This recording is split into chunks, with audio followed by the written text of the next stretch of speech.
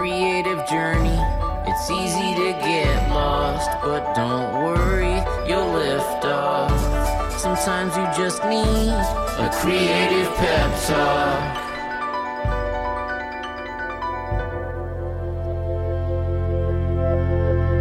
Hey, you're listening to Creative Pep Talk, a weekly podcast companion for your creative journey. I'm Andy J. Pizza. I'm a New York Times bestselling author and illustrator, and I will be your guide on this creative expedition. Let's go.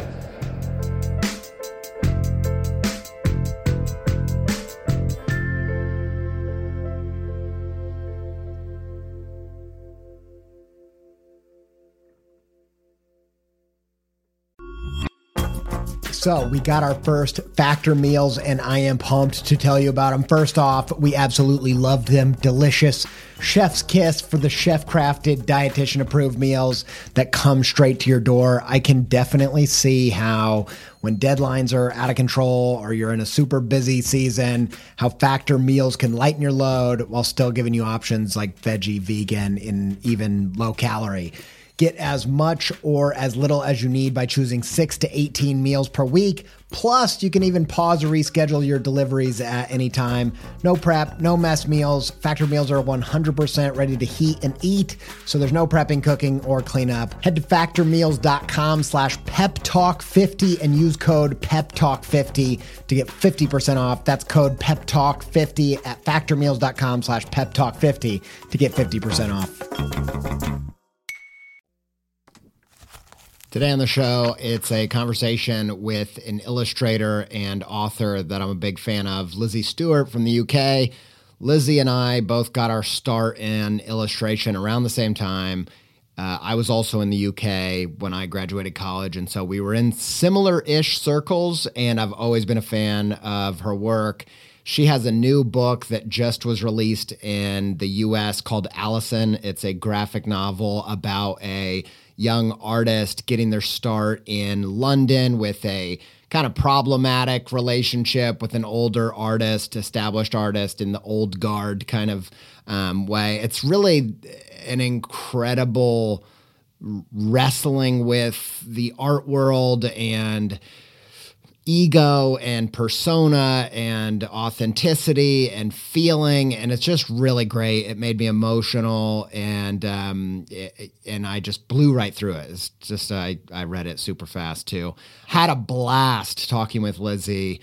So many cathartic moments and things that inspired my own practice, and I think you're going to really enjoy this and just absolutely love her work if you don't already know it. Sometimes she sells originals through Instagram stories, so I feel a little bit bad about putting her on this show and making those potentially more expensive and getting priced out, because Sophie and I are waiting for the perfect opportunity to buy one. So I guess maybe that's out the window now that the cat's out of the bag, with at least all of you people who listen to this show. If you stay to the end, I'm going to come back and I'm going to take something from the show and give you a prompt to put it to action, a little a thought experiment, as some people would call it. And if you get overwhelmed by some of your creative dreams and there's a lot of resistance to them, this is a mind trick to help right-size those problems or even downsize them, that came from this conversation with Lizzy. So stick around for that. And without further ado, here is illustrator and author Lizzy Stewart.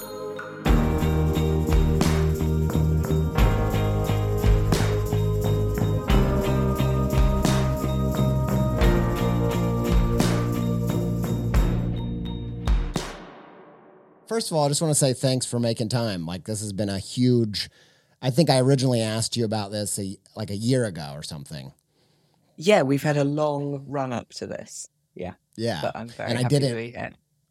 Well, thank you. I'm really excited to talk, and I absolutely loved your book, Allison. It made me think, and it made me tear up, and I was just kind of constantly impressed. I think as a creator and as someone who's written a few things now, I'm constantly, if I'm reading a book where I really can't feel, how did a person create this world? Like, that feeling is so impressive to me. And your book just felt like such a real universe, and I just loved it. So, yeah, well done. Thank you so much. That's lovely. Cheers. It's really great. And I think also it's so focused on the art world. I think all the creators listening to this should definitely pick it up, because it's wrestling with a lot of the things, a lot of different themes and struggles that artists struggle with that are also just like human things, but it being set up in the art world really made it that much more poignant and painful. So thanks for doing That's what we're going for. So it's really great. I wanted to go back to when you got started out as an illustrator, and we both got started at a similar time, I think. I graduated in 2008 in the UK.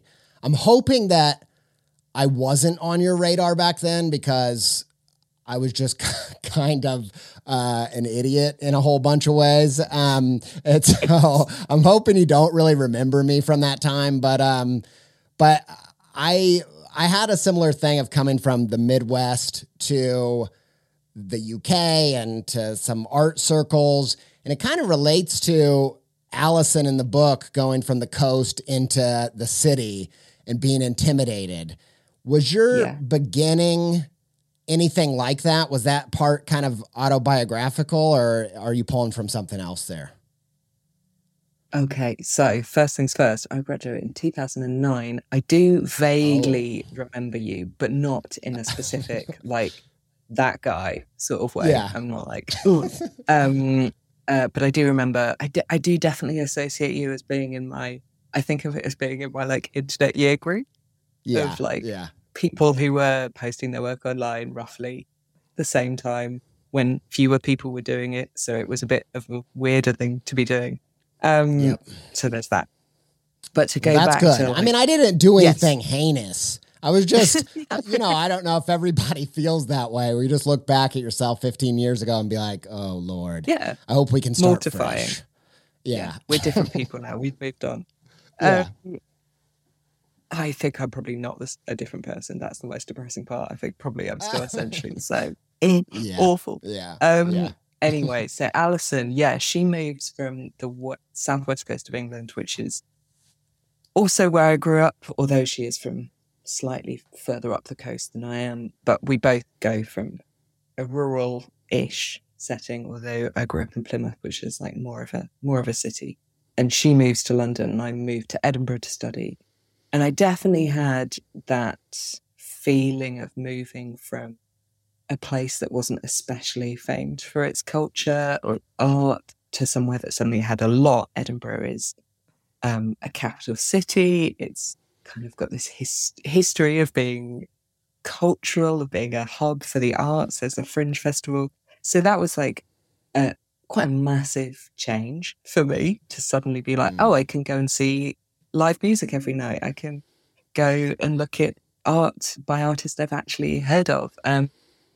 That was all very exciting. But I think because I was going to study, so the difference is that Alison, the character in the book, kind of comes to London quite naively, I suppose. Also, with no particular focus. She has this dubious relationship and someone sort of guiding her decisions, but thankfully, I had slightly more agency in my move to Edinburgh and was going specifically to study art. But I did feel equal parts inspired and intimidated.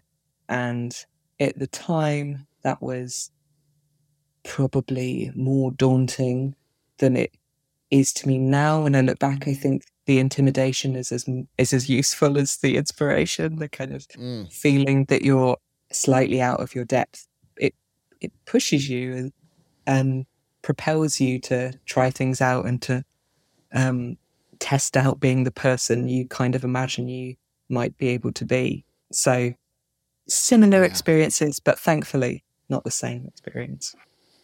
Yeah, like it sounds like some of the fictional elements just heighten some real things that maybe you Yeah. experienced. But I like this move from a comfort zone into a place where you're intimidated, but it's also exciting and fresh. I from the outside, not knowing all of the details, like sometimes when you're watching someone's career on the outside, you're missing a lot of the slow moving pieces. And I know this isn't your first book, but I wanted to see if part of the reason I wanted to talk to you that I think is relevant to a lot of creators is it seemed to me that you have over the past few years made a pretty big transition into another new world where you're really placing your half of your creative identity in the writing side. Mhm. And is that as much of a transition as I'm reading it out to be? Like, does that feel real to you? Oh my God, it feels too real. I was kind of hoping you would say that because I feel that personally, and I really wanted to dig into any illustrator I talk to about like, have you thought about writing something?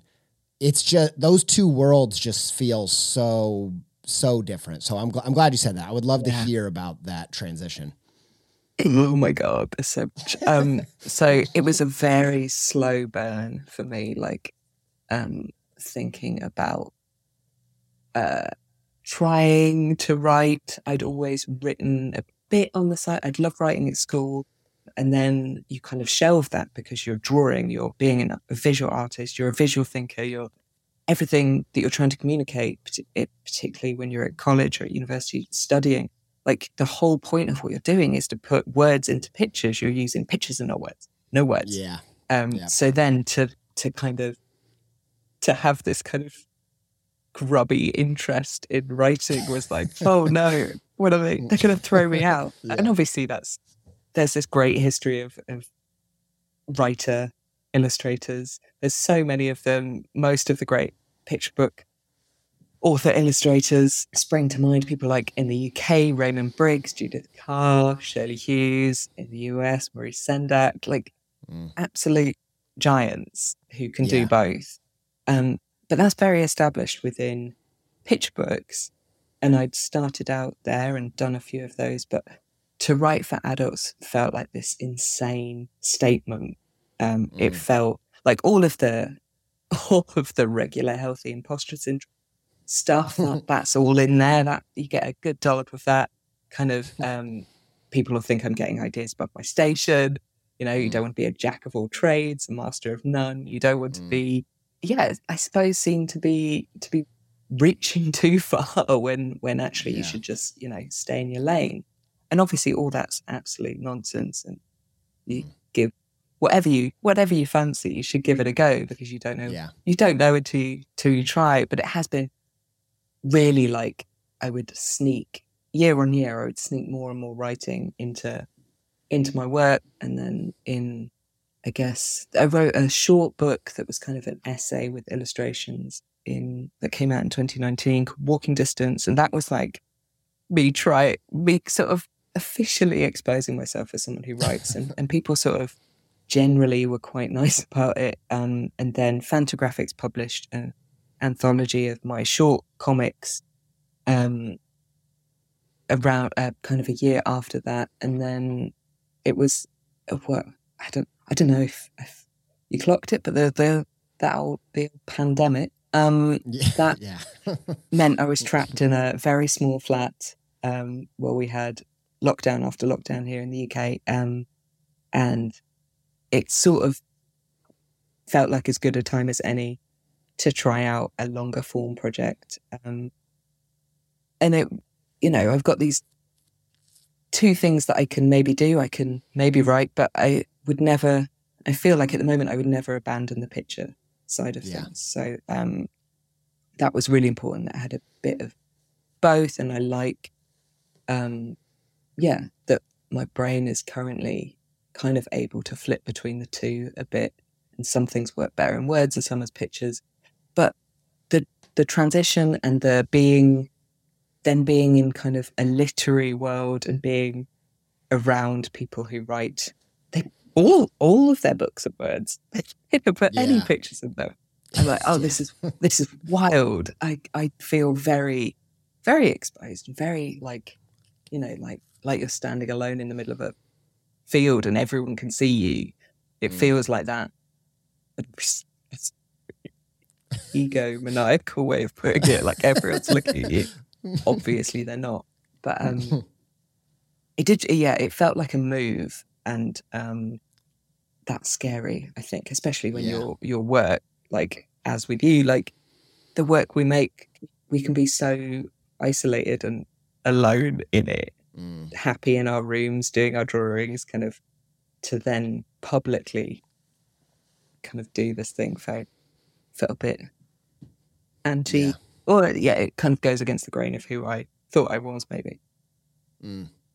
Well, I want to camp out here for a second because there's so many things that you said that I want to pull at. Because I mean, I totally relate, having just authored a couple picture books now. And also I've with the podcast and public speaking and stuff, kind of stepped into that world in a whole bunch of ways over the past 10 years. But there's so much, I mean, I don't know how you feel, but illustration, or making visual art in general, it's so much more of a intuitive thing. Even if you're doing conceptual stuff, it's almost more like an illusionist kind of thing where there's a lot going on there that's intentional, a lot that's unintentional, a lot, whatever. And most of the critique and kind of pushback, in my experience at least, happens behind closed doors from other illustrators just talking crap about you or whatever. Like that's kind of the worst that could happen maybe. And they're probably not even doing that. Like that's the ego side of it, right? Yeah. But when you step into the writing side, you're instantly thrust into being actually reviewed publicly. And you don't have as much to hide behind in terms of, I mean, images just feel a lot more veiled personally. Yeah. I mean, how has that been for you? It seems like, I mean, this book is really well received, and it's, as far as I can tell. But was that, what were the worries going into this transition? Pretty much exactly what you just described. It's the main worry. Thought of people saying big horrible, which of course they're not. Turns out people generally pretty great, all nice, and if they're horrible, they do it behind closed doors, and you never have to know. So that's good. So no one, if a picture book is bad, no one talks about it. No one reviews it. No, it would be a kind of monstrous thing to do, to write in a newspaper or a magazine like, this book for children is worthless, and unless it had, committed actual like hate speech or something within a children's book, which is highly unlikely, unless it was like morally dubious. I don't think anyone really pays any attention to the bad picture books, but they do pay attention to bad adult books. And that was daunting. The idea of like people tag you in their reviews, and even when they're nice, obviously your brain finds the one phrase that's, a bit even slightly dubious about the book or the story or whatever. And that's what you'll carry forever. That's the one phrase that you'll be like, no, that's the truth. The rest of it, they didn't mean that. So I don't read the reviews. I try not to look on anything like Amazon reviews or Goodreads reviews. I think that way madness lies. Obviously your publisher and your agent send you nice things that people say about the book, and that's kind of been like pre-vetted, and that's pretty helpful. But I don't know how to make sense of that stuff, and because it's not, once a book is out, it's not really my book. I think a lot of authors feel this, that once it's in the public world, the public realm. It's not, you have no claim on it anymore because the way that it's interpreted, and that's up to the reader. So you have to let it go a bit, and then you start working on new things. So your brain is elsewhere anyway. And I think as long as I'm focused in another direction, I can avoid some of that stuff quite easily. And obviously a lot of the nice feedback does get through to me, and I'm really touched by how people have responded to the story and the character and the other characters in the story. But I kind of can't, I have to shelve it. You have to shelve it. Rig up all feedback. You can look at it for a second and then it goes on a shelf and you have to keep walking past that shelf. Just don't go back. Don't focus on it. Because because if it's good, your ego just grows and grows and grows. You assume that you're a genius. If it's bad, you become trapped in a place where you can't really escape negativity, or you're kind of you feel maybe doomed that you'll never do anything good.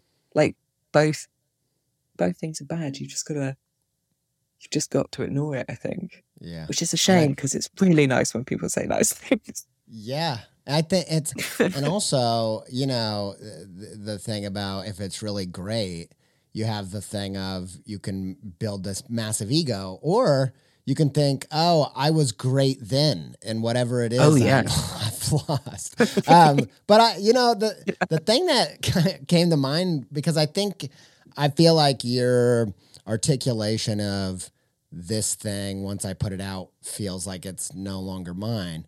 I think that a lot of creators feel that way. I definitely, by the time I finish the art of something, it feels like, well, that's over. And it kind of pulled up a career side question, which I do know that Britain and America are at least a little bit different in terms of publishing and the art world and all kinds of things. But I'm sure there's some similarities where the struggle that I have is that because the promotion, really a lot more of the weight, I feel like a lot more of the weight of the promotion falls on the creators these days than it did in the past. And that could just be me fantasizing about the past. But as talking with other creators, it seems to be the feeling that you then do need to carry this around for quite some time, kind of owning the promotion of it, which creatively, like you just described, like there's a lot of baggage in kind of being in that project for that long, or even getting yourself to care past, because as a creator, you're very much into what it does for you to make a thing, So does that resonate with you? Sort of, yeah. I think it is slightly different in the US to the UK from what I hear. Like friends who've had books out in the US, I think it's quite common for authors to have to hire their own publicist to help with promotion stuff, whereas in the UK we tend to get, with every publisher has their marketing department, and within that you get a PR, you get someone responsible for marketing, and you work with them for a couple of months when the book comes out, and then you sort of get pulled into the publisher's whole marketing and PR team for everything they publish, so you get less direct attention. But essentially, there is someone there to help you out when the book initially comes out, which is nice because it's obviously for, I think, a lot of artists, writers, musicians, all sorts of creative people, it's counterintuitive for us, I think, a lot of the time to say, I've done this great thing, guys, and I think you should all buy it. Just feels really unnatural. My approach tends to be kind of apologetic. I'm really sorry, hero book. You don't have to. Again, I'm really sorry. And that's insane. But the process of going back into something you've finished is like stepping back into an old body, because you've moved on. More than likely, potentially by a couple of years. It takes ages for a book to come out. So you could But it's fully possible that you could be a completely different person creatively 2 years after you finished that book. And then you have to go back and try and remember who you were and what you were thinking and why you made certain decisions. And that definitely can be confusing, especially when you're trying to maintain forward motion creatively in your day-to-day life. And then every now and again, you kind of get pulled out and go to this book festival and talk about what you were thinking 2 years ago. And so I've just been doing, because the book came out in the UK in paperback, roughly at the same time as it came out in the US in hardback. I've been doing stuff here, which is now, like 3 years since I wrote this book. And I'm in the middle of trying to write a new one. So my brain is in that particular swamp. And then I have to jump back in this other swamp. And I can't quite remember how I get through it. And it's quite confusing. It's, I suppose, like an anomaly maybe within this particular, within an artist's career versus other careers, that sometimes you have to go back quite far. Like, I can't imagine what it's like for musicians who have to tour albums they released like decades ago. Can you imagine? No, I can't. I've thought about that a so lot. Cringy. Like singing songs you wrote 30 years ago. I cannot imagine just if we the had to monotony more than that. Yeah. What if we had to stand on stage and read like comics or zines we wrote when we were 20? Oh my God. We'd melt. Man. It'd be awful. I mean, it would be awful. It's interesting though. It's kind of like what we talked about at the start, where it would definitely force you to make amends or make peace with your younger self. You'd have to on some level be like, well, this is who I was and where I was. That's so bizarre. One of the things you said that I really relate to there is this idea that, you know, as a creator, I don't know if everyone feels this way, but for me, I'm really compelled by, there's this like literary critic that I stumbled upon named George Steiner, who talks about creativity as like primarily critique both of like your favorite things and then also your own work. And I resonate with that, in that when I make a new piece, there is a way where it's pushing off of or critiquing stuff I've done in the past, like trying to improve. And I hadn't thought about it through that lens, but that's something that really, really happens to me. By the time I'm promoting a book, I'm working on a new book, and my approach to the new book is informed by what I think went wrong with the old book in a way. Yeah. And now, so you're up there having a panel chat about the book that you made 3 or 4 years ago, and yet probably the stuff that's freshest in your mind is the problems with it. But you know, that's a weird conflict that you can't fully resolve publicly. Yeah, I think that's completely right. I definitely relate to that. Trying to keep your brain in 2 different lanes whilst maintaining some degree of professionalism. So it's tricky. Definitely.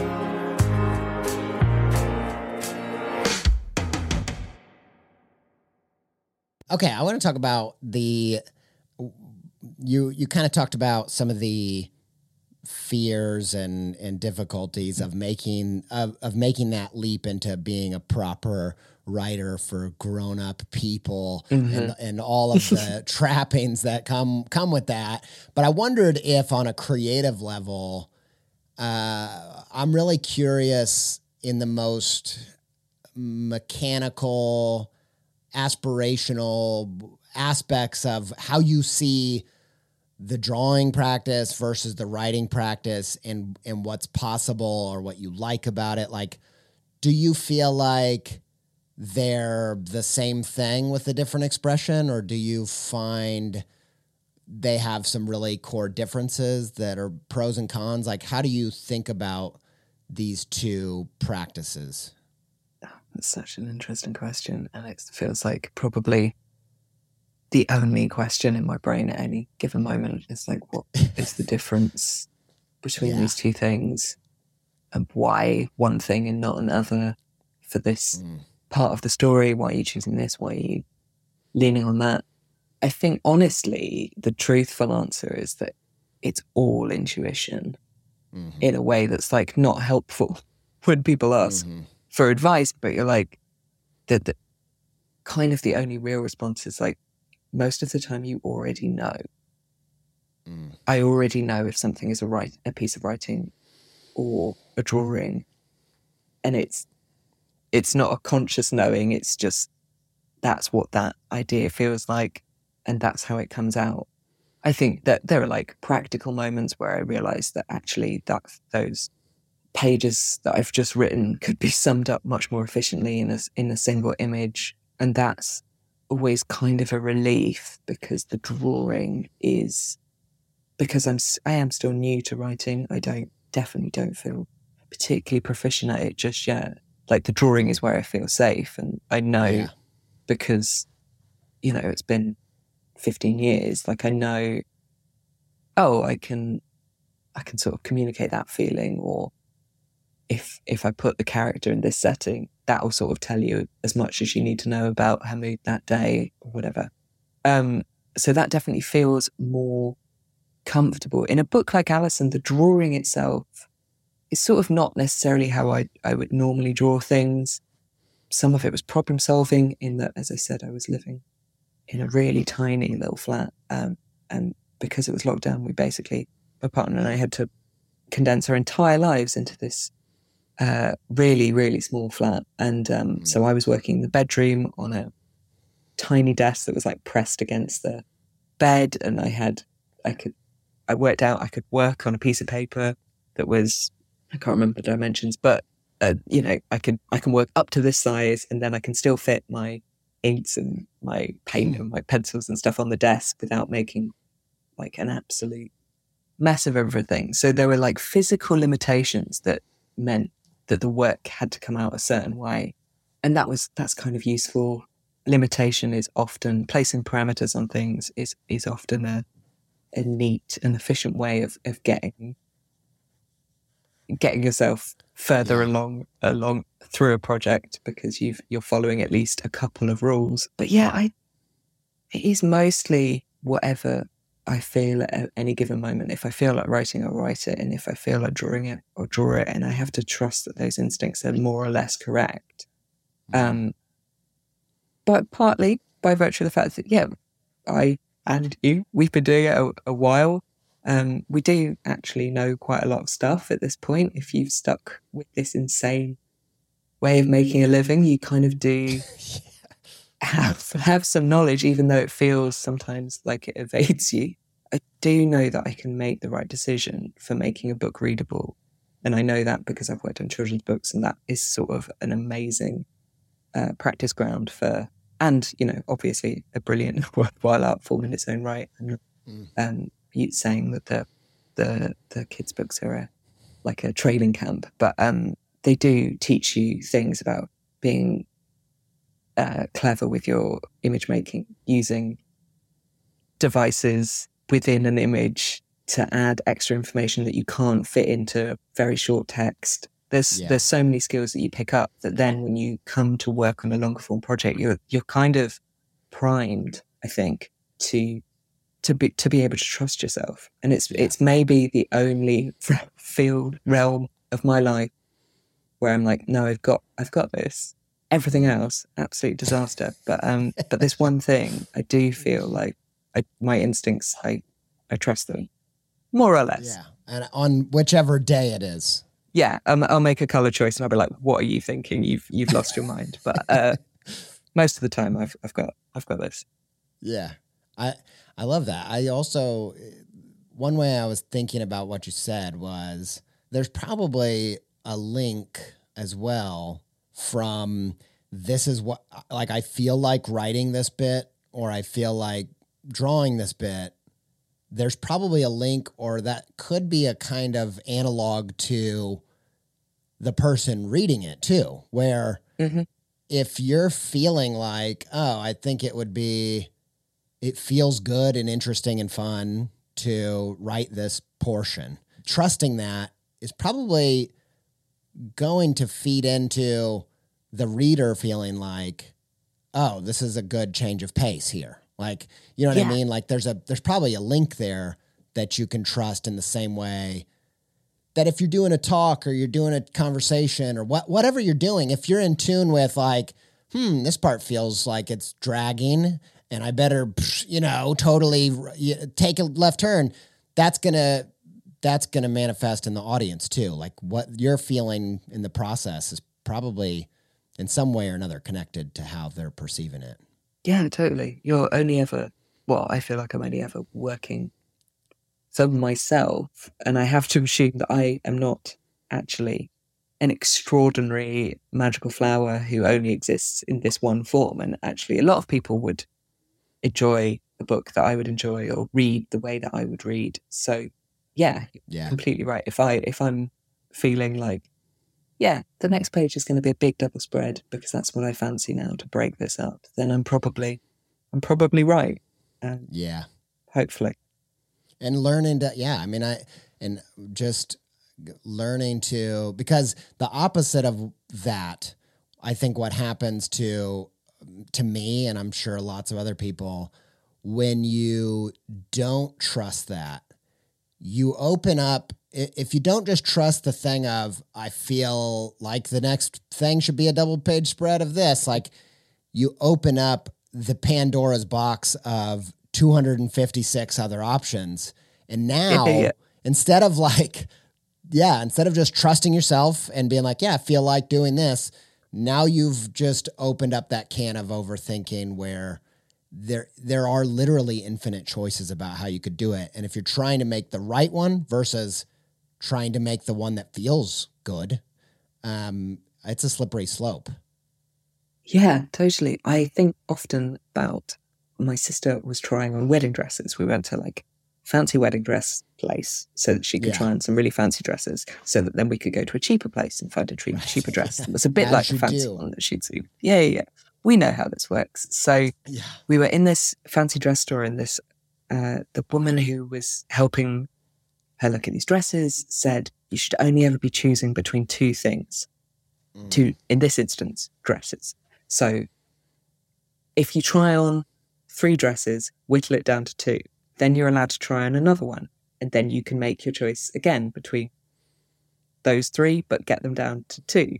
And so the idea, of limiting your own choice, obviously in the broadest sense within your life, you don't want to limit your choice too much, but choice can be paralyzing. So this idea that that you should only really be choosing between 2 things in certain instances I think I totally apply it when I'm teaching. So I teach on a children's book illustration course, and sometimes a student will come in and they've done a double spread or an illustration 10 different ways. And you have to be like, you have to get this down to 2 and then we can talk. I can't, we can't look at 10 images. It's too much. You've gone too far. So I think about wedding dresses a lot, which is weird. Continue. Sorry. No. That's the end of my thought. I think I love that. That's a really powerful thought because, it makes me wonder if it instantly puts me into that stupid framework of like, are we in a simulation? Because that very much sounds like binary. Our brain can handle these, a 0 or a 1. Which is it? Like, that's all we got. Yeah. But truthfully, I think that there's that. I love this idea of like, get it down to 2 wedding dresses because one thing that happens there that I think is cool is as you're whittling down the 10, you don't have to be precious because you can be precious about 2. And then once you get there, then you can start really being, applying an editor's mind and weighing it up. That's a great trick. Totally. And then like if you've got 10 things, you can't make a detailed analysis of what is working and not working in each one of those things. Or if you've got 10 dresses, you can't work out like the sleeves on that one and the I don't know what else is on wedding dresses. Not a wedding person, weirdly. I don't know why I've clung on to this metaphor. But whereas when there's 2, it doesn't, if you have to sit with it for a couple of days, maybe that's fine, but you're not like creating this fog of stuff. Yeah. You've sort of worked to, even if you started out with 10 images, you're like, if you're always deciding between two of them, like you're making like a fantasy football league or something where you're like pitting them against each other, you will always get down to two. Yeah. I don't know how we got onto this, but I'm glad it feels relevant and useful. I love and it. now, I think it's... And now it's not just in my brain, it's in yours. Well, first of all, it's funny that there's two artists and our analogies are wedding dresses and fantasy football, but that's fine. That's totally fine. We'll just set that on the shelf, but that's great. But the reason I think it's so relevant is, I've been doing this show for 9 years or whatever it is, and one of the things that comes up over and over and over in my own practice and the other practice of other people I chat with is just the idea that if your brain is kind of naturally a divergent thinker, you're going to get into this scenario where you're incredible at thinking up new options, which is great, and maybe not so good at choosing them. And so that little trick that you shared, I think is a potential framework for sorting through the billions of options that creators cook up for themselves. It comes up a lot when I'm going through, like when you play with Photoshop filters, and then you're like, oh no, it kind of looks good like this, but it also looks good like this, but it looks kind of weird like this, and you can lose your mind there. So wedding dress theory, that's sweet. So Photoshop, just give us 2 filters. That's the takeaway. Good Lord, exactly. We can't handle these 15. We can't cope with this. We are children. We are children. Right. We're children making pictures. I love that. I think that's really useful. And I also love the thing you said about being stuck in a little room with a little desk. And I also think that one of the game-changing mindsets that you see in creators that really get to a place where they're publishing books and stuff like that is that shift from this desk is too little, therefore it's an obstacle to me doing what I want, to this desk is so little, it's an opportunity to work differently. And you might have not felt like that at the time, but looking back, but you did it anyway, right? You did it anyway.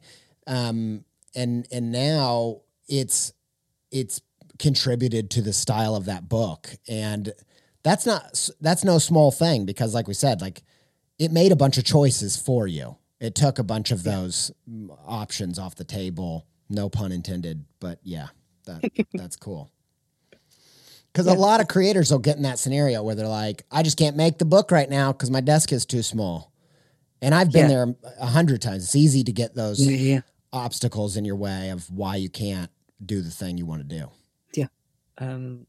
But sometimes you have to sort of bash through that in a slightly pig-headed way. I'm just like, I have to just make it happen, otherwise it will never happen. Yeah, I definitely get panicked about things not only existing in my brain. So I better make it happen, even if it means working in the corner of my bedroom. Yeah, I like that too. That's a good distinction as well, because so many unfinished projects in my head and so many different ideas vying for attention. And I do think the ones that end up happening are the ones that you're like, look, I'll do it I'll do this in a box. I'll do this in any scenario. I'm gonna, it doesn't matter. I have to do this because I just have to get it out of my head.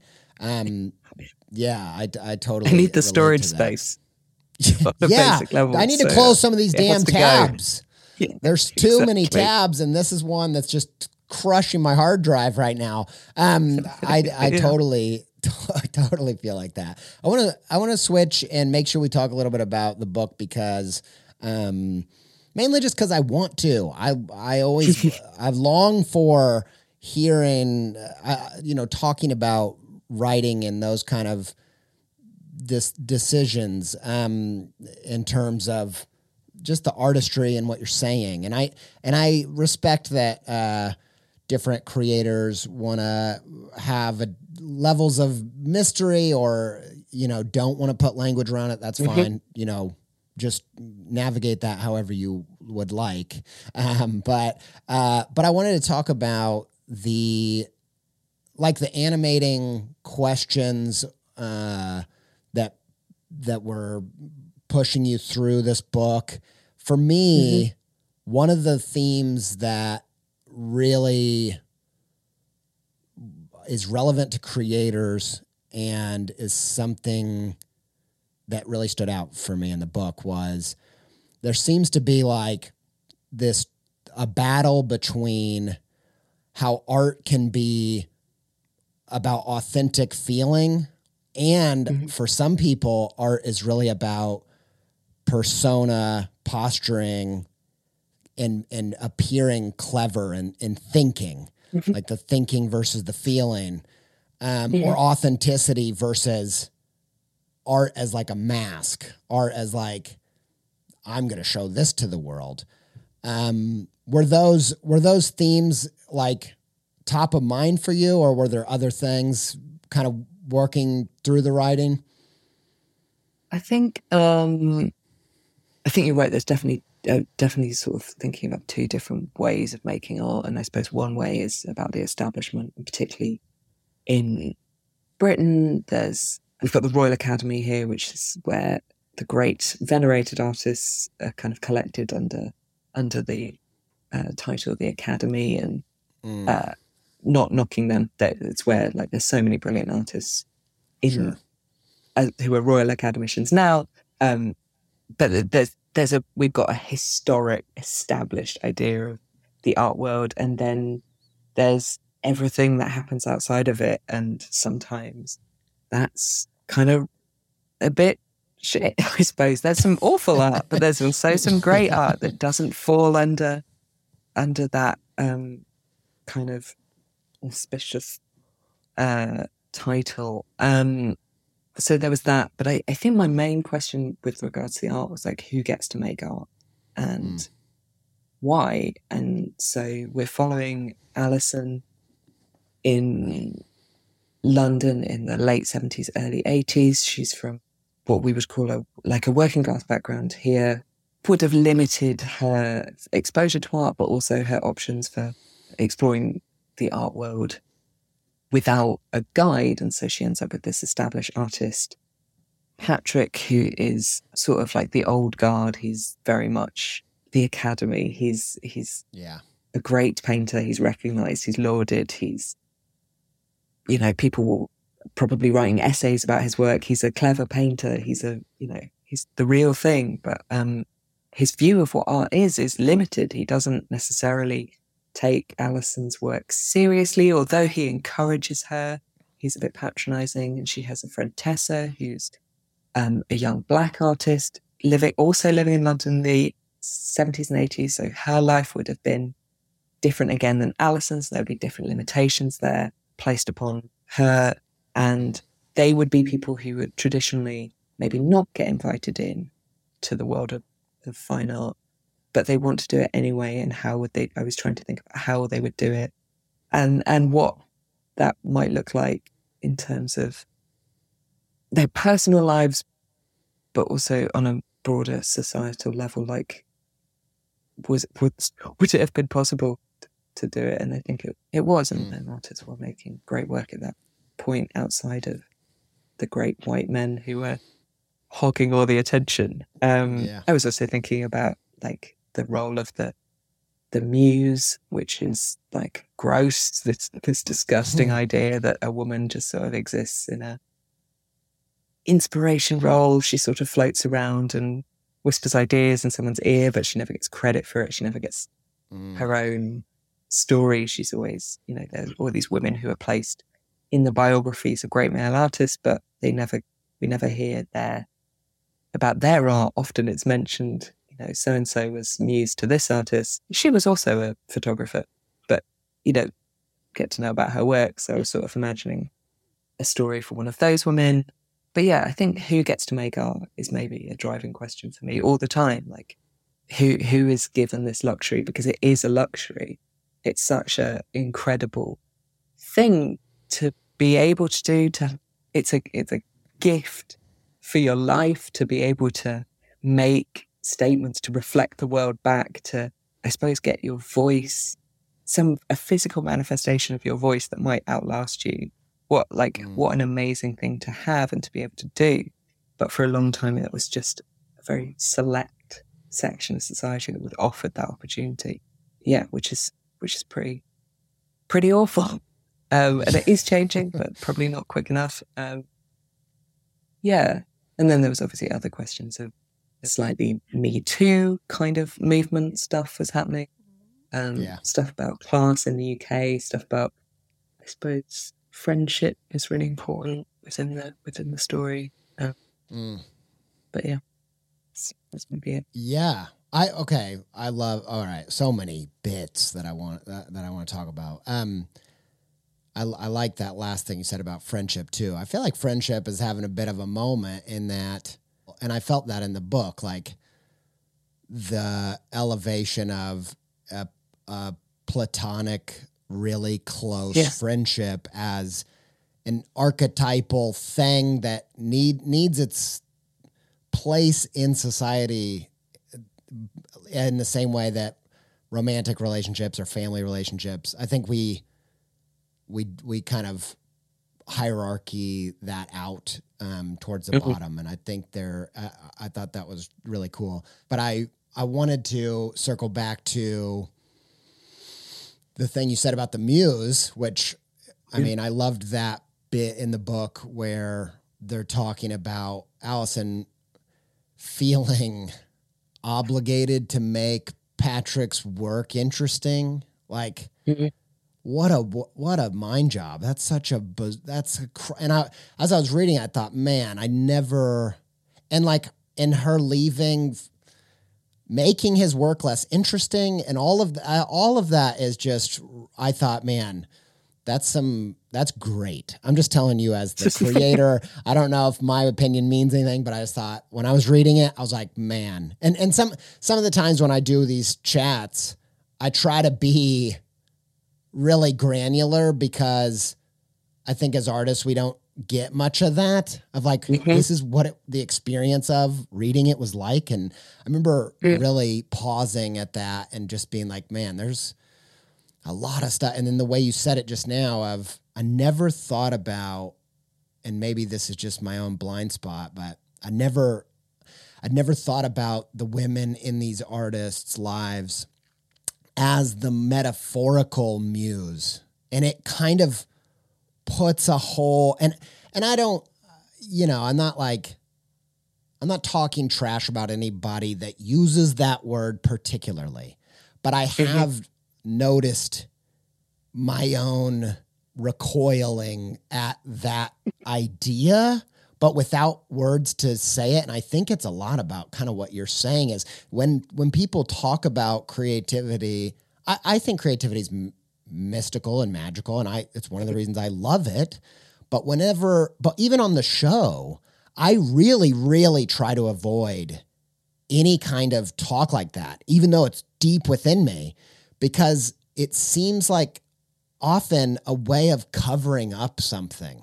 Like, and I'd never thought about the muse that way of like, I'll talk about it in this very fanciful way about where the idea came from, but the idea just came from your friend or, that was, or your lover or whatever, like, oh man, that's just, it's a tricky word. I think I think our relationship to it has certainly changed in the last 20 years or so as society reckons with the many difficult and unpleasant things that have happened in the art world and in many other realms in the past. And I don't necessarily condemn the idea of the muse as such, but it's definitely like it's removing someone's identity and placing them only in the context of this other, greater, more famous person. I remember being like learning that Dora Maar was a photographer and not just someone that Picasso painted and, had a romantic relationship with. And that came so much later than the point at which I learned the name Dora Maar. Like, I knew who she was, but I knew nothing of her work. And I'm not like, I've always loved art. I was always reading about art. I was looking at the work of artists growing up. So it's kind of mad to me that as someone in my mid-30s, that information came to me maybe in my mid-late 20s. Although I'd known who Dora Maar was for maybe a decade before that. I'd seen paintings of her. And that's where I get the ick, I suppose. That's the bit where I'm like, oh, this is not helping us. We're kind of closing off stories by placing them in this narrative that is like woefully out of date. And wouldn't it be nice if, as you're saying, like, we just acknowledge that, oh yeah, that idea was kind of inspired by this magical relationship that this person had, but with another person who also did stuff, was also, a fully 3D person. Which, anyway. Maybe that makes tons of sense. Like, maybe the reason they were such a muse was they were inspired by that person. Like, by they their were 3D-ness. three-dimensional. Yeah. Yeah. Like, that's the thing they're trying to capture in that. Yeah. I mean, it's so, like, I'm sure, like, a beautiful person is a beautiful person. That can be pleasant to draw, but the idea of, like, making great work based on beauty alone, surely there was some other stuff going on. Anyway, yeah. Yeah, I love that idea. It makes tons of sense where any painting that is like truly striking of a figure, you are, if you just think of the most classic example of Mona Lisa, everyone's trying to figure out, like, what are they smiling about? What's whatever that is. It is the thing that's behind the thing. And so I could see, like, if you meet someone who's an incredible photographer and they see the world in this interesting way, and when you're painting that maybe that's what's so great about the painting is you're trying to capture this, mysterious, inspiring quality. And that's really, that's interesting. What did making this book do for you as a person? Like, did it, for me, like, a lot of the bigger projects, if I think of this podcast or different picture books or whatever, I can, like, look back and see, oh, this is part of what I was wrestling with and using the art to wrestle with, or this is my personal takeaway from making that book. Does anything spring to mind for working on Allison? I think for me, it was like I suppose it's a declarative moment of, like, I'm doing this. And I think as we talked about earlier, it took a really long time to feel confident enough to do that, to feel ready to do that. So definitely the idea that I had been, I'd wanted to make, I think of it as being like a picture book for adults, rather than a graphic novel, because it's got a lot of text in it. Kind of doesn't work in the way of a traditional graphic novel, maybe. Although other graphic novelists do similar things structurally, I think. But it did feel like the culmination of a thing that I knew I'd been working towards for 10 years. And I was just sort of biding my time and figuring out when I'd be ready and when I'd be brave enough and when I had enough ingredients to make it happen. So that I feel like just kind of inordinately proud of. And it's very rare that I allow myself to feel proud of anything that I do. You're always moving on to the next thing, but I do feel like I did the thing more or less that I wanted to do. Sure, there's plenty that I'd change about it now, but essentially I did what I wanted. And that's actually as much as other things that I learned about, boring stuff like design and how to put together an InDesign document for a book that's over 100 pages long, etc., etc.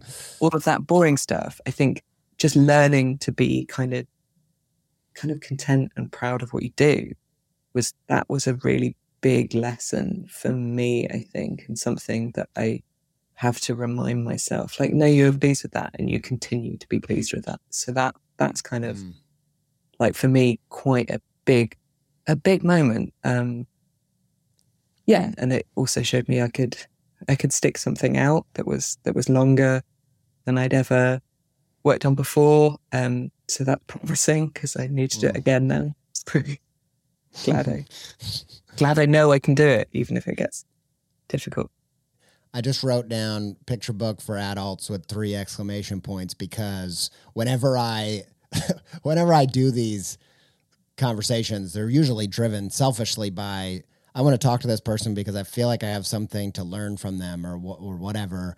And there's plenty of stuff in here that's really inspiring to me. But that particular bit, I'm like, I needed that. I needed to think like that because I like graphic novels, I like comics, but I've never felt like that, whatever that is. But that as a prompt, the picture book for adults framework model, just made my mind catch on fire. Well, it's all just, I mean, whatever label you put on it, it's easy to think of it as a technicality. But I think when you've, like we've trained as illustrators, we have this idea of ourselves maybe that is useful in some capacity to think of ourselves in a certain way. And for me, picture book for adults makes so much more sense because I love picture books and I know the feeling of reading a picture book. I know the purpose the illustrations serve, and I can respond to that so much better creatively than if I think I didn't grow up reading comics in the same way that other artists might have done. I don't feel that like historic connection to that medium. So this is my way in. And I think, the more people who want to make picture books for adults, the better, I think. So do it. Go for it. Oh, I love it. And I also love that like 50,000 foot view of that's really what it is just so much of making progress as a creator feels like just, how are you going to trick yourself into doing this? Like, how can how can we frame this, buddy, so that you can be okay getting through this marathon? Absolutely true. I had one other question, and if you want to respond to that or in any way, feel free to. But if the last question I have is, when you were talking about feeling proud of this book, this is kind of linked to that. You know, what is it in the book? I think for me, there's a lot of things as I've gone that I'm like, these are the things that don't matter to me. They don't have to be perfect. That isn't going to register on me feeling proud of this thing. And then there are things where I'm like you said, these are the things I'm trying to do. And if I do those things, I can be proud of it. And so that mixed with this other way of thinking about the same thing, is there something about this book that you're particularly proud of that maybe you haven't been asked about or haven't been able to find space to talk about? Oh, I don't know. I've been asked a lot of weird questions about this book, so I feel like I've covered a lot of ground. But I think a thing that I am personally privately delighted by, maybe nobody else particularly cares about, but a thing that meant something to me was to make a book about an artist who wasn't brilliant. Ooh. And certainly isn't brilliant from the start, but even at the end of the book, we're not in a place where like she's the greatest living artist. She's not super famous. She's kind of doing fine. But you read you read novels, you read books about artists, you watch films about artists, and they're always extraordinary. These like absolutely bizarre characters, or the outlandish, kind of dressed extravagantly, or with these wild personality traits that you're just like, oh, that person would be unbearable. And they're like, preternaturally gifted from day one, and they, you see them as a child making photoreal drawings of their toys or whatever. And you're just like, this is mad, because this is not my experience. I am an artist. My friends are artists. And whilst I think of them as being extraordinarily gifted and talented and incredible makers of work, I don't think any of us would relate to those stories. For a lot of us, being an artist is about patience and about trusting ourselves and feeling out an idea over months or years or decades, in the hope that we might communicate it the way that we want to. And so that was true of this book. This is kind of an idea, the adult picture book, that I'd thought about for years. The specific story, but the idea of this kind of book had been in my head for a long time. But also, that to present the career of an artist as being an act of patience, maybe a feat of endurance, but ultimately something kind of ordinary, and kind of attainable. Feels like something that I am pleased with, that maybe rarely comes up directly, I think, when we're talking about it. Lots of people want to talk about Patrick and the terrible relationship, but it's kind of not the most interesting part of the book for me. But that would be it. I didn't even see that, and I love that so much.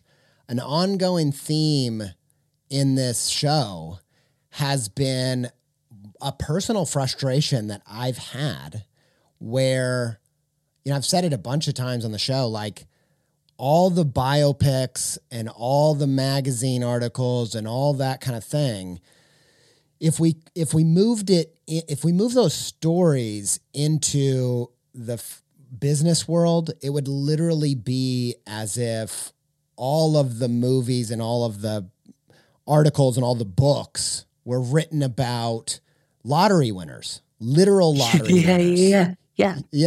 And it sucks because it's so unhelpful to what you said, the discipline and the endurance and the, finding your way, as most creators have to do. It's the exception. Yeah. Almost all the narratives are the exception to the rule. Yeah, completely. You're right. Yeah, it's lottery winners and people that have been gifted an extraordinary amount of talent, and potentially privilege and good fortune. And actually, most of us who are also good artists aren't simultaneously the absolute best at drawing or the absolute best at singing or dancing, whatever. We're just working. Yeah. I love that. We're babies, so we need all of the choice taken away from us. That too. That is so true. And oh man, I love that. I hadn't even thought about it through that lens, but it's even more reason for creators listening to read it. I think it'll be a cathartic read in a whole bunch of ways, and it's just a great story that I found really thoughtful and moving. And well done. I thought it was just great. Yeah. So thanks for coming on here and chatting about it. Thanks so much. It's been an absolute joy to talk to you. What a treat. Thank you.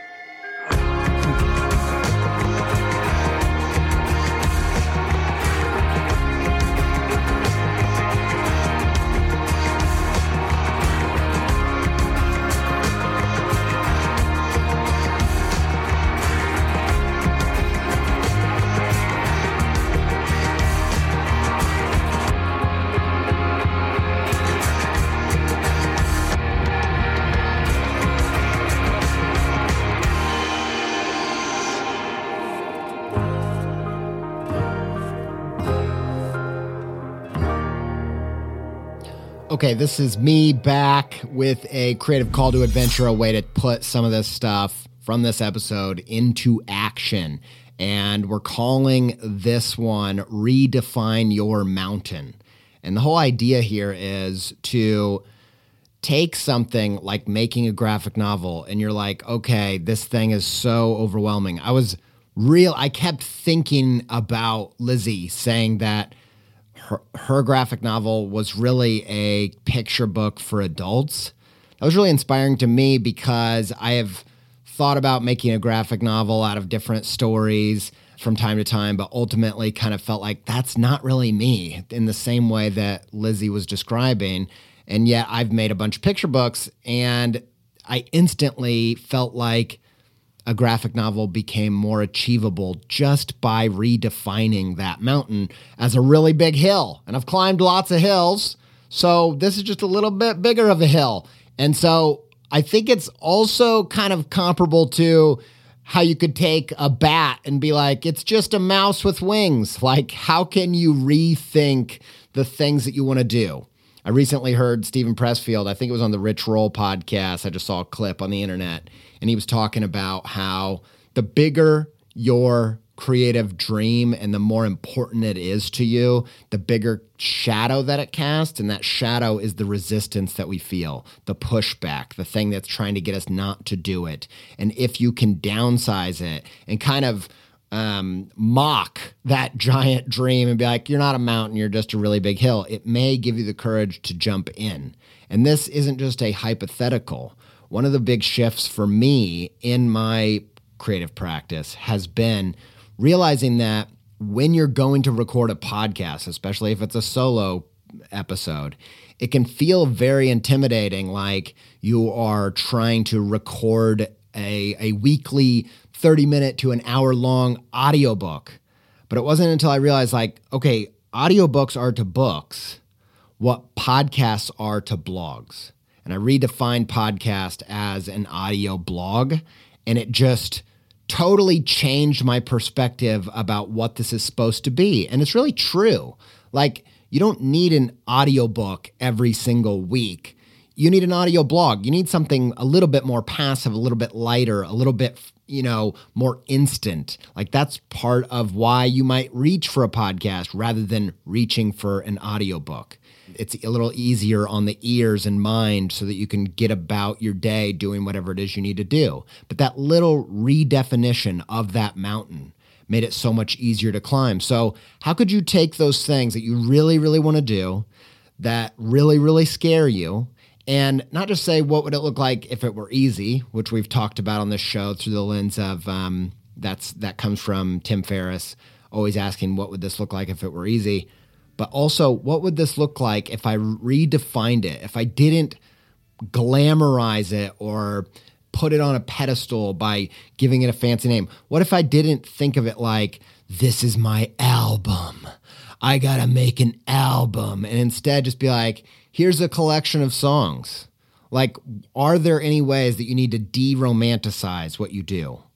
Whether maybe it's YouTube, maybe it's TikTok, maybe it's your Instagram. Like people get so precious. And that preciousness, I really think that comes from the part of your brain that is not your creative side, because it comes from a critical eye. And I think if there's ways that you can de-romanticize what you do, make that mountain into a really big hill, you might be able to climb it.